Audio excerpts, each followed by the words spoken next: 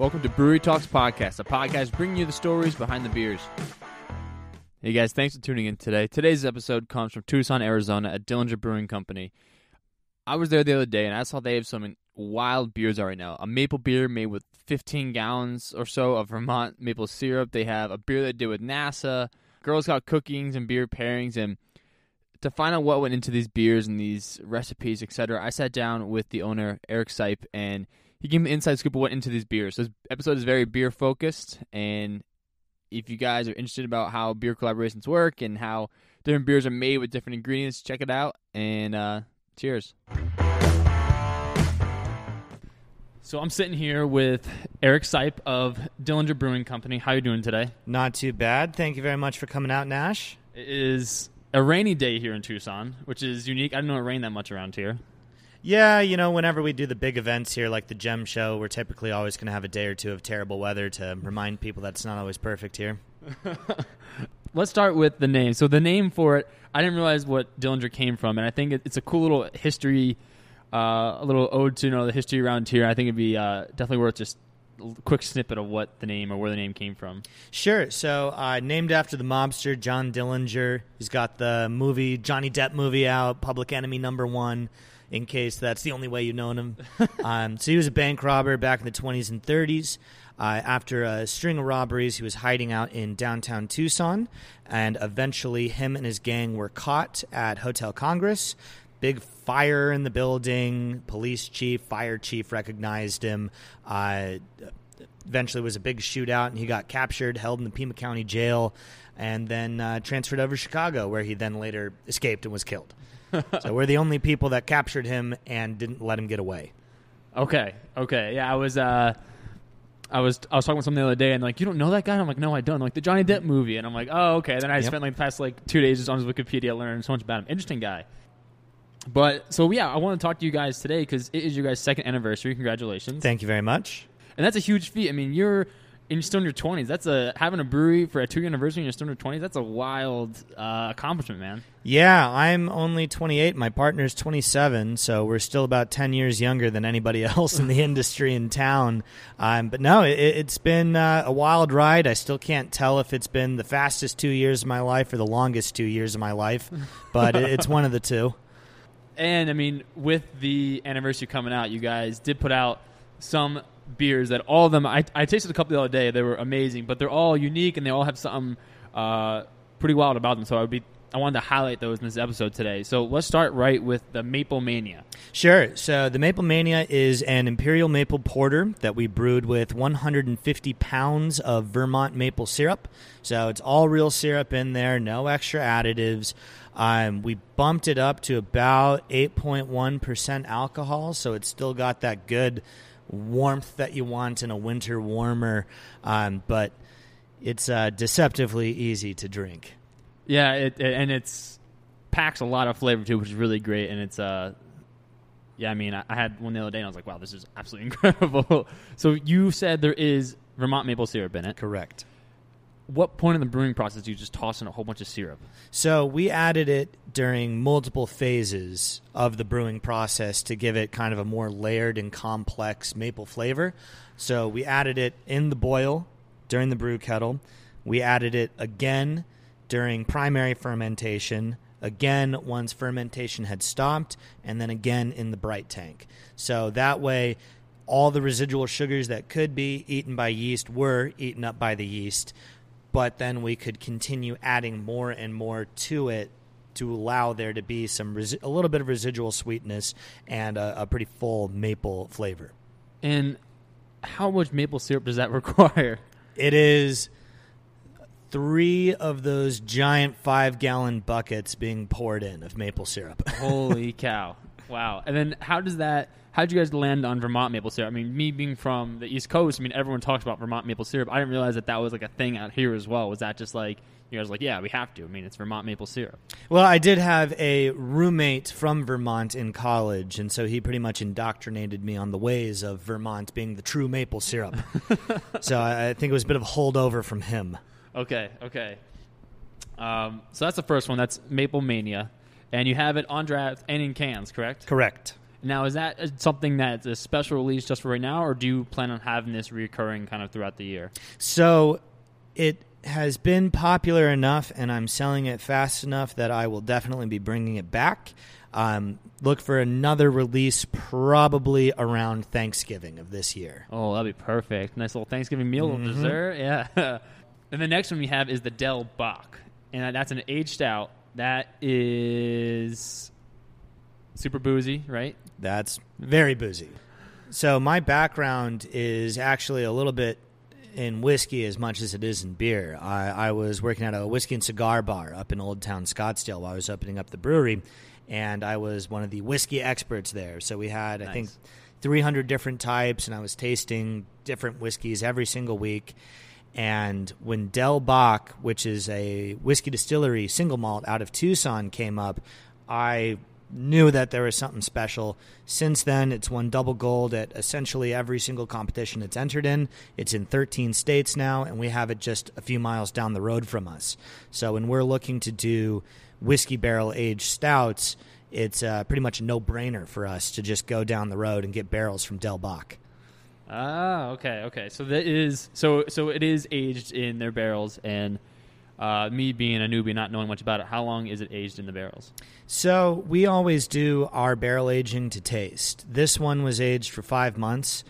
These barrels that we get from them are the 15-gallon barrels, and kind of the rule of thumb is the smaller the barrel you're using, the quicker the whiskey age, like the aging process will happen. So 5 months in a 15-gallon barrel might give you the same flavor as a year in a regular 53-gallon barrel. Oh, okay. And you said you do it to taste. So you literally go back there after 1 month, say, okay, let's see how this tastes. Then 2 months, then eventually, like, that's the spot. That's right. Now, is that a common practice, or do people kind of always have a set time, or do you think most places are to taste? Barrel aging is more art than science, so most people are going to be doing it to taste. More art than science. That's a really cool way to put it. That makes me appreciate barrel-aged beers even more. Okay, so that, and then the third anniversary beer that you guys were kind of posting about was the Sister's Share. Yes, and that's a pretty special one to us, actually.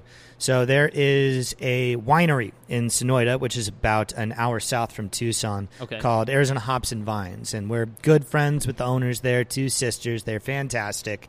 And we bought a couple barrels together with them to do a barrel share program. So they first made a Malvasia, which is a Greek white wine, aged it in that barrel, sent it to us, where we put a Saison in it that we did for our first ever true mixed fermentation sour.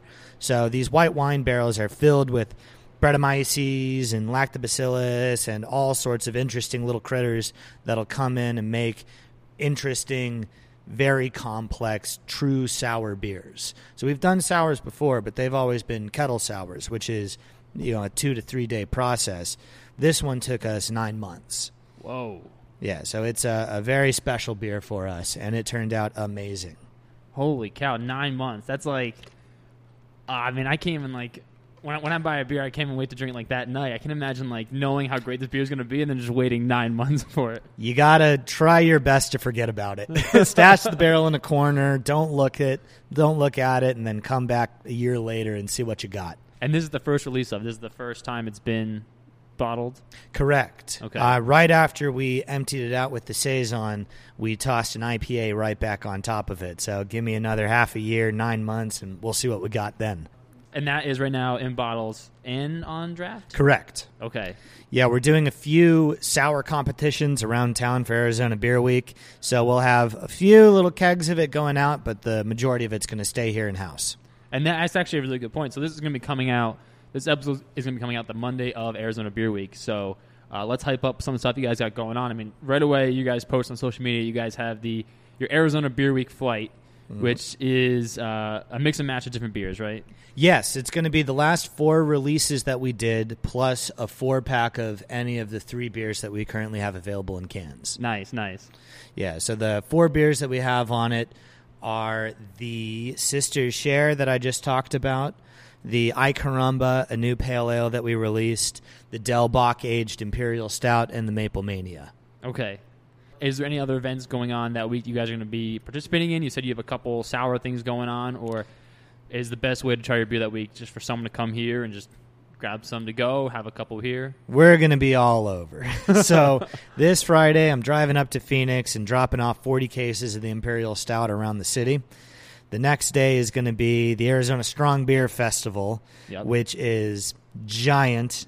10,000 people showing up, everyone bringing their strongest, booziest beer, strong flavor. So that's going to be a whole lot of fun.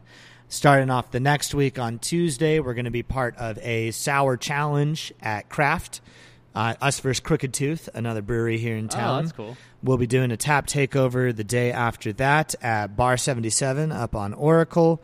Then we'll have, what else after that? The Tucson Craft Beer Crawl.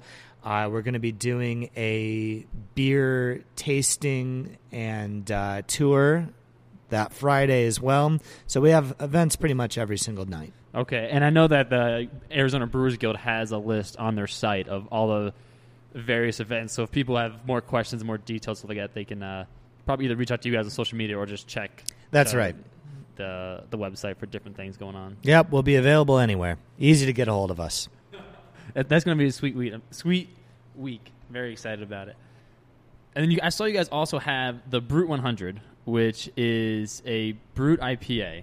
Correct. And now the whole Brute with beer, that's a whole new style that's been popping up that I've seen on shelves. What exactly is that kind of beer? So the Brute 100 was a beer that we made to commemorate our 100th brew that we did on our system, and we used 100 pounds of hops for it. Wow. So Brute IPA is a new style that came out of San Francisco, and the idea behind it is to make it taste champagne-like. So San Francisco has the Napa Valley, Sonoma County roots. The idea, how you make this beer is you finish it super dry, like a champagne. You up the carbonation, and you use hops that are going to make it taste light and fruity. So there's no actual champagne in it, despite having the name Brute. No. So a lot of people think that you have to use champagne yeast to make this beer. That's not entirely correct. It's actually such a new style that the parameters behind it aren't really 100% defined yet anyways. So really you can be as creative as you want on this, just kind of have the general idea of making it taste kind of like champagne. Ah, okay. Yeah, it's definitely a unique style. I think the first one I saw was like the Sierra Nevada one. That says right on in huge letters like Brute, and I was like, whoa, what is this? And now since then I've been noticing it more. It's kind of like when you like look at a car and then you keep seeing the car on the road, right. And you're like, oh wow, I wonder if that's always been like that or now I'm just noticing it. That's how it is with this beer right now. Yeah, and you know that the style's starting to get more popular once you see the biggest guys do one. So hell, even here in Arizona, Four Peaks put out a Brute IPA, and that's owned by Budweiser. So if they can pull it off, I think everyone's doing it now.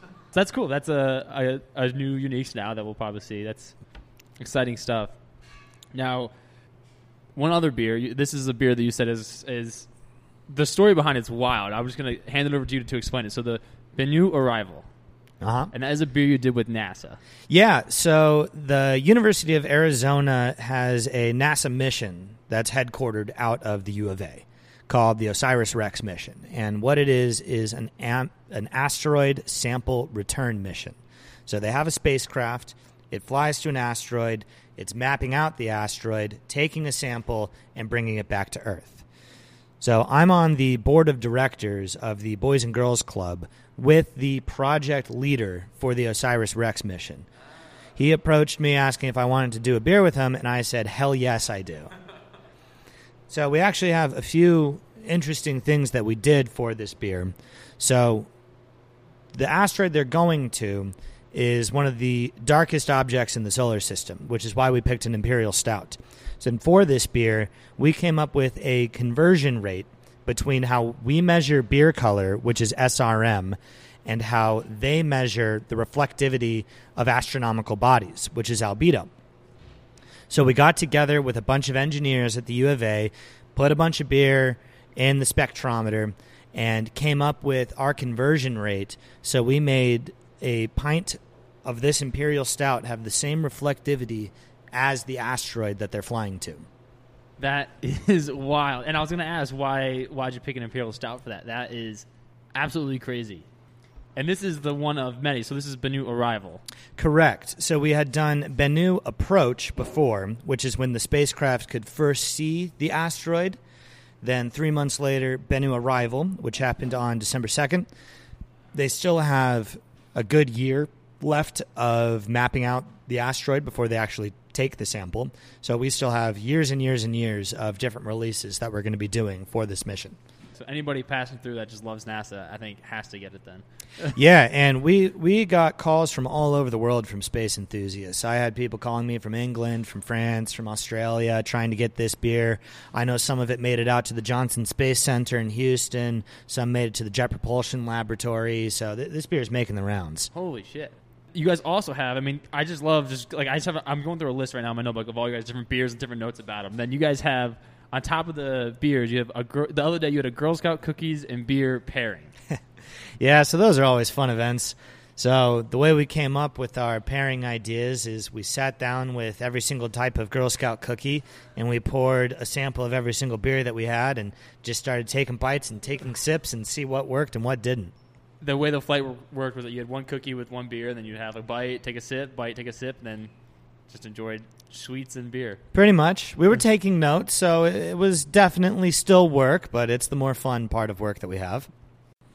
And then along with the beers, we are sitting in the tap room, which is this like North Tucson? What part of Tucson is this? Considered West Tucson. West Tucson, okay. Yeah, we're on Oracle Road, which is the largest north-south road in the city. Okay.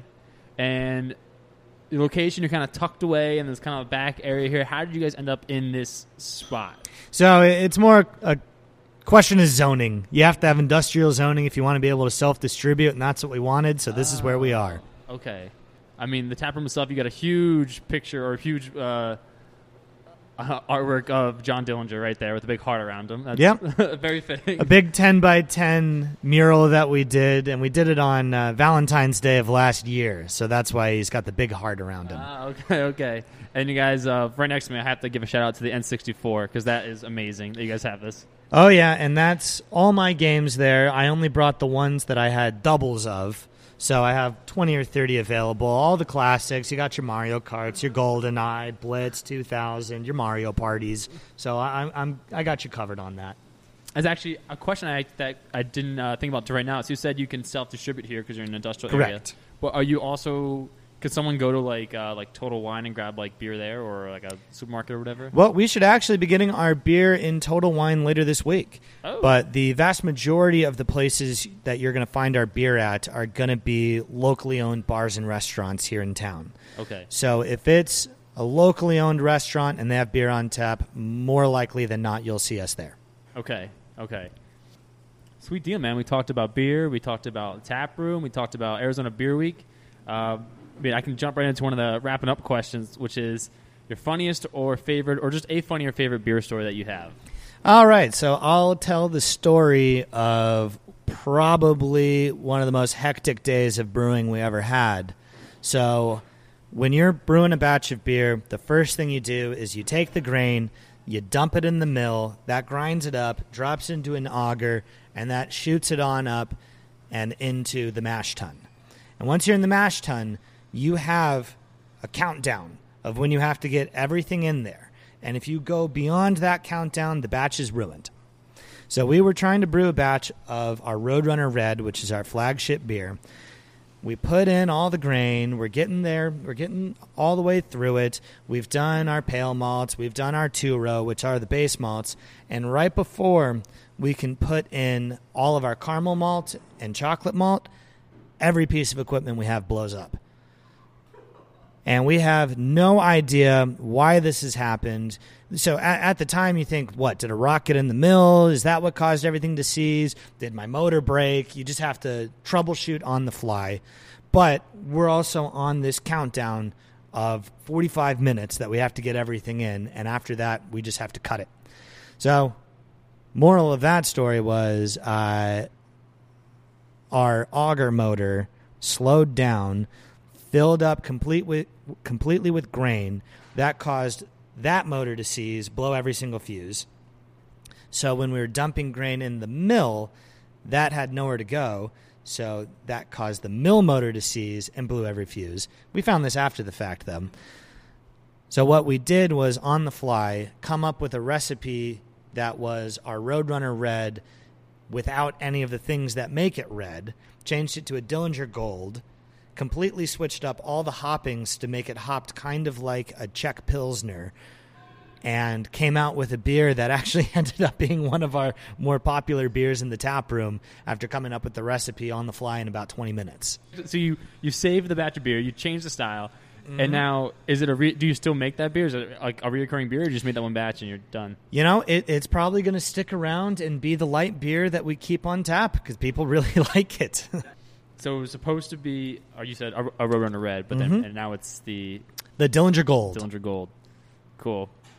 And then the last question I got for you today is any advice that you have, whether it's someone who just wants to switch careers into the beer industry, someone who wants to open a brewery, you probably have a wealth of beer knowledge. What's one kind of tip for advice you can give to somebody? Well, sure. So if you're looking to open a brewery, one piece of advice would be to know that most days have very little to do with making beer.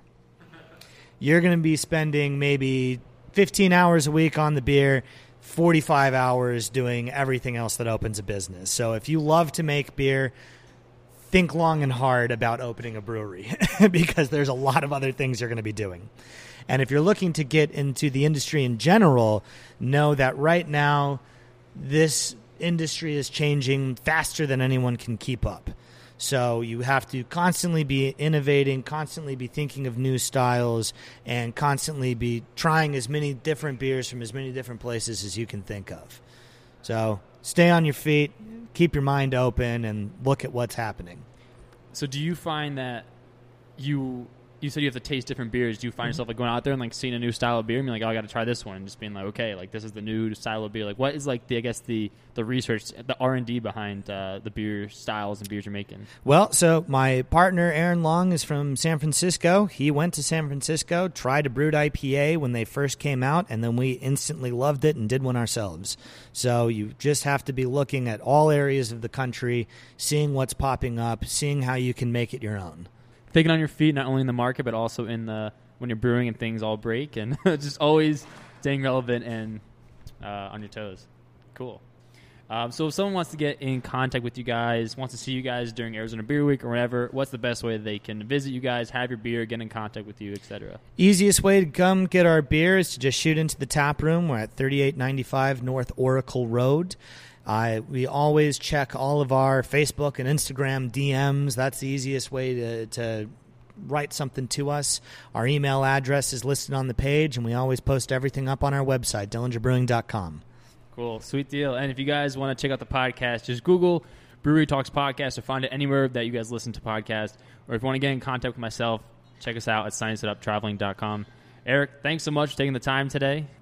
Great advice, good beer, it's exciting stuff. Thank you. Thank you very much for having me. We'll be in touch. Absolutely. Cheers.